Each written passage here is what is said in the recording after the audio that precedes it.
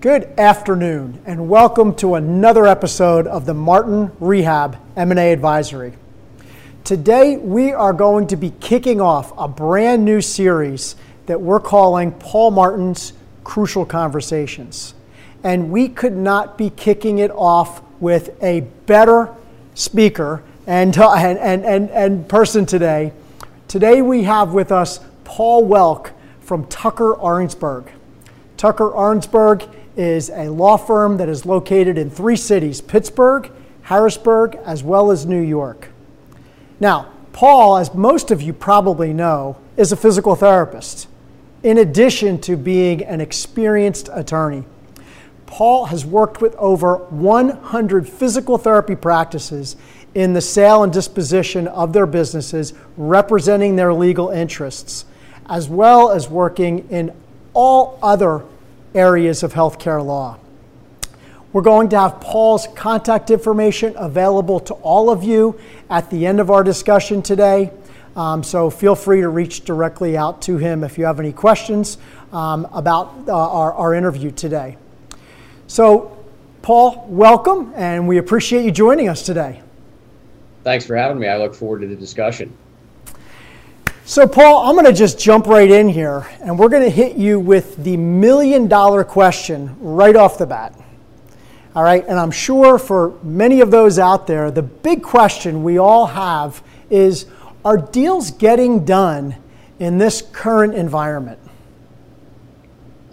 We're still seeing a very healthy deal flow that's coming through our office. I anticipated this question in light of the market, so thought about what we have currently working on and what we've recently closed, and we closed a number of transactions 12/31, so effective at year end, and we've probably got 10 or 12 transactions that are in one phase or another today. Obviously buyers are maybe being a little more cautious and taking a look at maybe some things they didn't in the pre-COVID times, but I think from a deal flow perspective, we're certainly seeing a healthy volume continue in the market. So what I'm hearing Paul say is there's still companies out there that are looking for good deals for good companies that are prepared. Paul, are you seeing any major structural changes from kind of the pre-COVID deals that you've worked on in the new environment? I think that we are. I think we're seeing a number of different things. I think, while historically, when you came closer to the closing of a transaction, what you would see buyers looking at is metrics to confirm that your business was continuing at the run rate that they were buying. So they would want to make sure that the business was what they thought the business was, and that it continued to be that up through closing. I think what we're seeing now is more of an additional look of what have you returned to. Again, I'll use the term pre-COVID because I'm not sure that I know of a better one, but sort of what have you returned to pre-COVID? And we see a lot of buyers, for example, that might say, hey, are you 90% back to where you were from a pre-COVID metric, and looking at different things that will allow them to close. So we see that as closing conditions, sometimes even within the purchase documents, that say, as a condition to the buyer doing the deal, you need to have basically shown us evidence that you're back to the value that we're paying. I think we are also seeing somewhat of an increase in earnouts, or basically contingent payments made to a seller as a result of a transaction. So for example, if I came to you, Paul, and you were the buyer in this scenario, and I said, my EBITDA was $500,000, but now it's $400,000, I'd like to be paid at $500,000. You may not want to do that.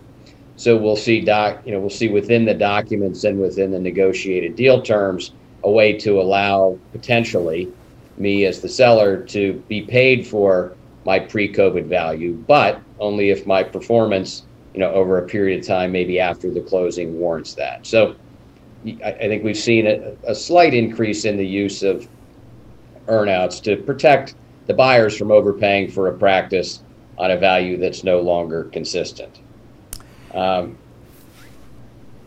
Yeah, and you know, I think, you know, for our listeners today, anytime, you know, as a physical therapy business owner, you hear those two words, earn out.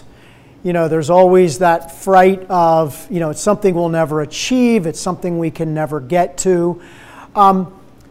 These earnouts, and, you know, in the deals that we've worked with, these earnouts seem different and unique from what we saw, you know, let's say, you know, 10, 15 years ago, you know, in the old days of HealthSouth and some of the inaugural acquirers. Would you agree with that?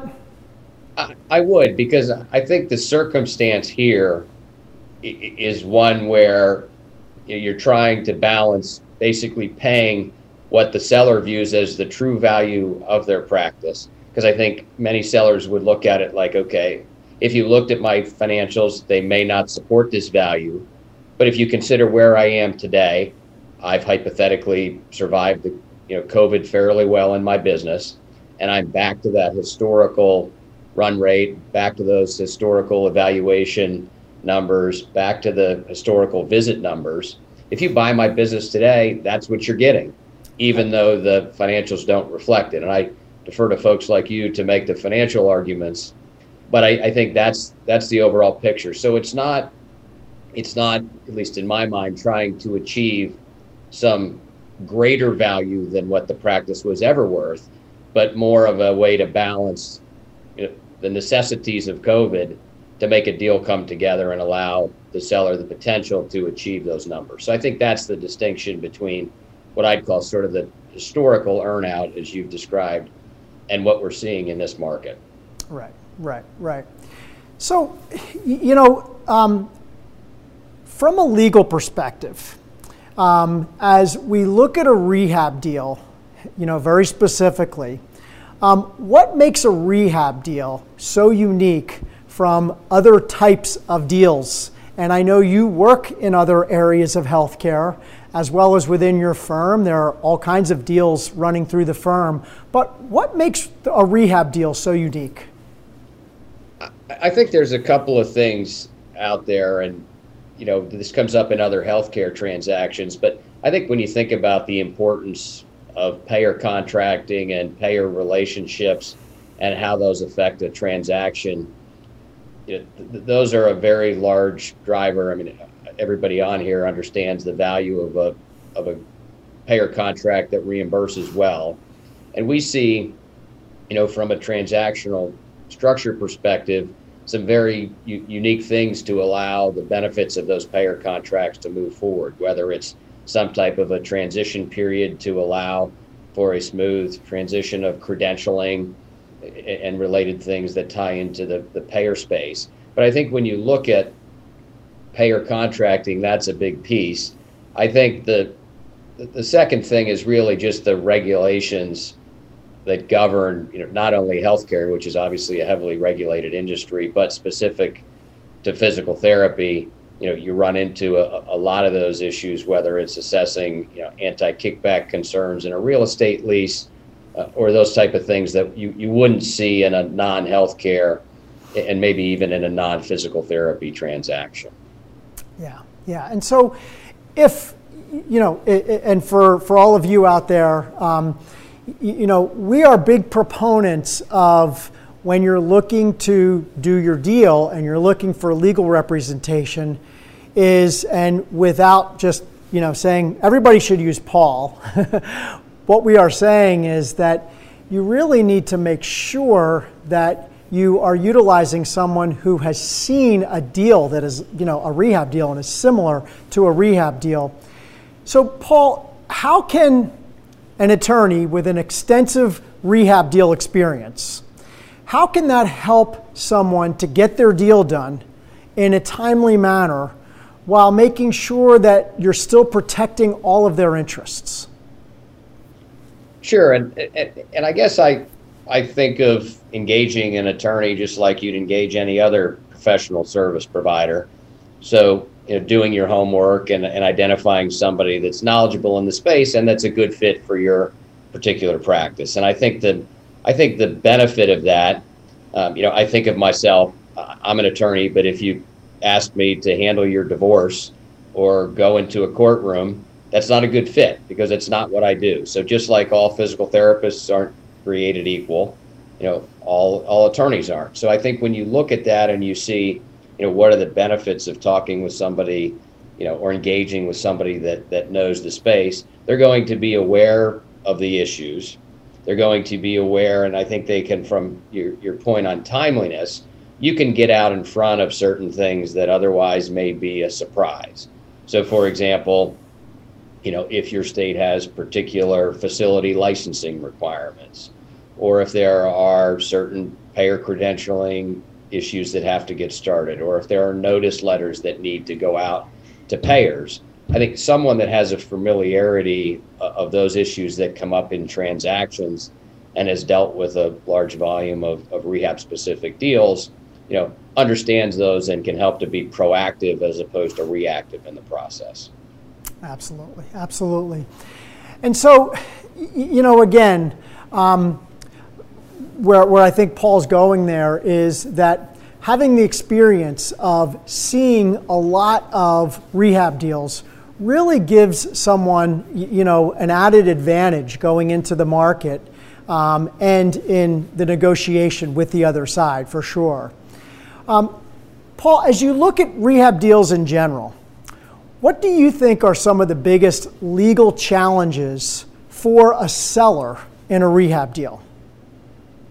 Sure. I think really, and this is, I suppose, a little bit legal and a little bit business and preparation, but it's really understanding the process and understanding the diligence that your practice is going to undergo as part of that. So most folks, this is something that you do once in your career. I'm sure we've got some serial entrepreneurs on participating in this call that may be on their second or third time around. But most folks do this once. And it's a process that from a preparation standpoint, I think that's very important. So I think where we see challenges come up is somebody that's not prepared for it, whether it's on the compliance side, for example. If you plan to do a transaction, let's say in a year, you may think about things like, should I make sure, what steps should I take to make sure that I'm practicing compliantly and following the Medicare and other rules? What steps should I do to make sure that my financials look like they should? Because I think when you deal with a sophisticated purchaser of physical therapy practices, the way that you are prepared to present your practice is very important. And I think that the legal issues associated with that, whether it's an inability to locate signed copies of any contracts or those type of things, to the extent you can plan ahead and be prepared to address issues, can help to move the process forward. Yeah, and you heard from Paul the word preparation, over and over and over again. And I think, as it relates to today's discussion, legal preparation is crucial.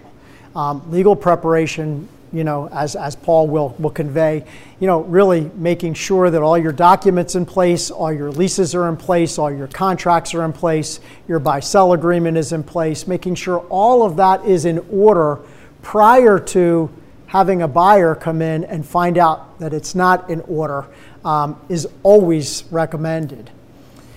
So, as you have been working on deals for many years, what are some of the legal issues that you see that have and can just kind of kill a deal?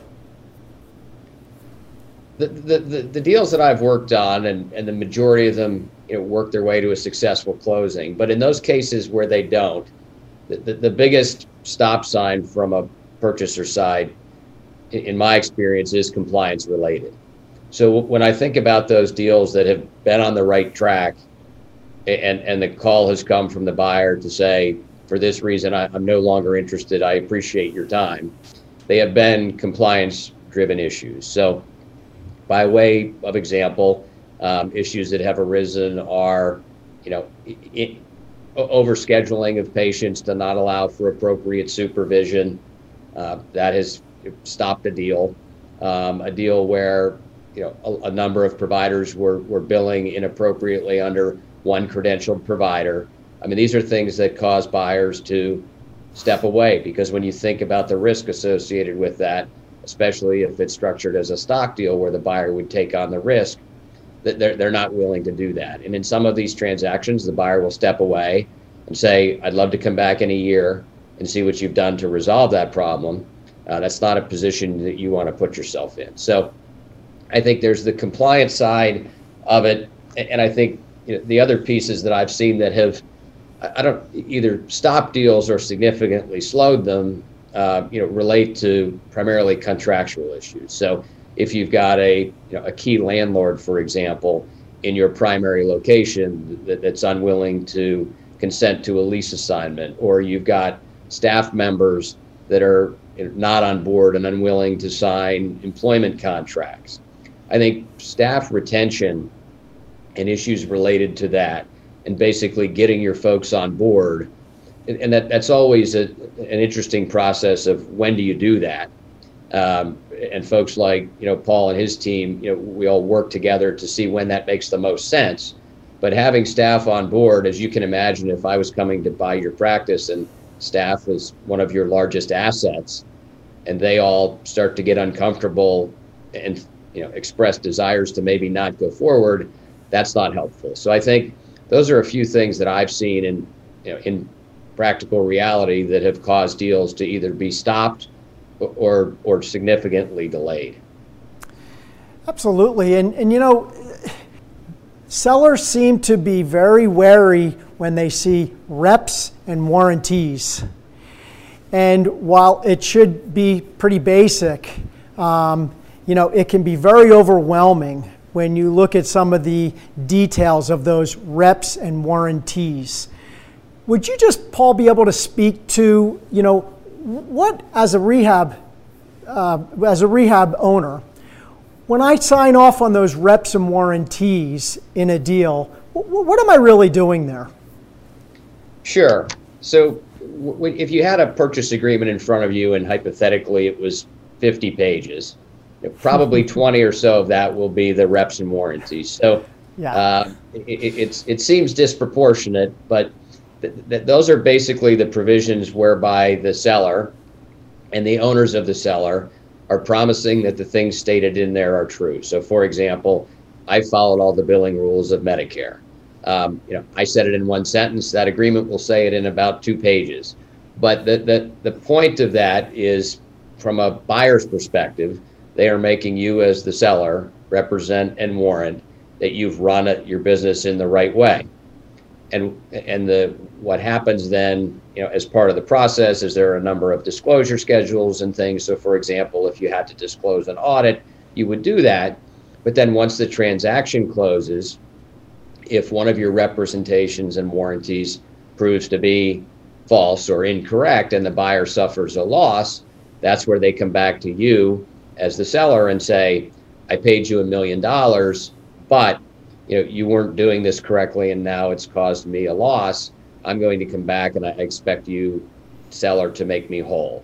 And that's a process that's called indemnification, that's set forth in detail in the agreement. But at a high level, your reps and warranties, they are fairly daunting. What I usually tell folks to do as a practical tip is to read 2 pages and then go take a walk and come back and read 2 more. Because if there are false things in there, and it doesn't have to be something you did on purpose, if there are things in there that are just not accurate, then you subject yourself to an indemnification claim. A practical example, we had a practice that one of the attachments to a purchase agreement is oftentimes financials, and just by a mistake, they failed to include a fairly significant pay raise to a clinic manager. So after the transaction closed, the buyer realized this, came back and said, you made a mistake. It was an acknowledged mistake. So there was an adjustment in price because they failed to include a fairly material expense in their financials. So that's an easy example of a rep and warranty that in this case was breached. There was a loss because the buyer presumably overpaid, and then the seller was required to make the buyer whole. Yeah. Thank you. That's really helpful, and I hope that's helpful for all of you as well, because this seems to be on that first read of, a seller when they read through those documents, and as Paul just alluded to, pages and pages of representations and warranties can sometimes be very overwhelming. And again, as Paul just alluded to, all a part of preparation is making sure that and knowing that at some point in time, you're going to have to represent and warranty what you have done in your business if you're going to transition your business to a partner. So really, really important. And I think a big part of the legal process is, going through those representations and warranties. So we started with the $1 million question. And what I want to do is end with another $1 million question. And so, Paul Welk, what is your view on where this market is going, where this market is heading in the future now that we're, starting to the vaccine, many folks are getting vaccinated. What's your view on where this is headed in the future? I mean, with what we're seeing now, as I said when we started our discussion, we're still seeing a healthy deal volume, both currently here and as well as folks that are out negotiating letters of intent with potential buyers. We're still seeing healthy multiples that are being paid for practices based upon those valuations. I think you may see buyers that are a little bit more selective or a little bit more cautious, certainly in the process, as they assess, the factors that may put them at risk when they close on a transaction. But your points I think are good ones as the vaccine starts to be more broadly available, and you see, hopefully a coming out, from where we are now in terms of COVID and its effect on the market. I haven't seen anything to indicate a slowdown. So I think it's certainly a good time, if you're well prepared for it, to continue to enter out into the market if that's the right time in the life cycle of your practice. And I think many practices have been able to pivot and adjust well to the pandemic to put themselves in a position to sit down and have a discussion with a buyer as to why their value should be where it was from again, I'll call it pre-COVID. Yeah, absolutely. Well, look, Paul, first of all, thank you all for joining us today, and we appreciate you tuning in today. We're going to leave Paul's contact information, so feel free to contact me directly. Again, you can click below, set up a call with me, or if you'd like to contact Paul, feel free to contact him directly. And Paul, thank you. This has been awesome. I think for so many of us out there, there's just so much uncertainty.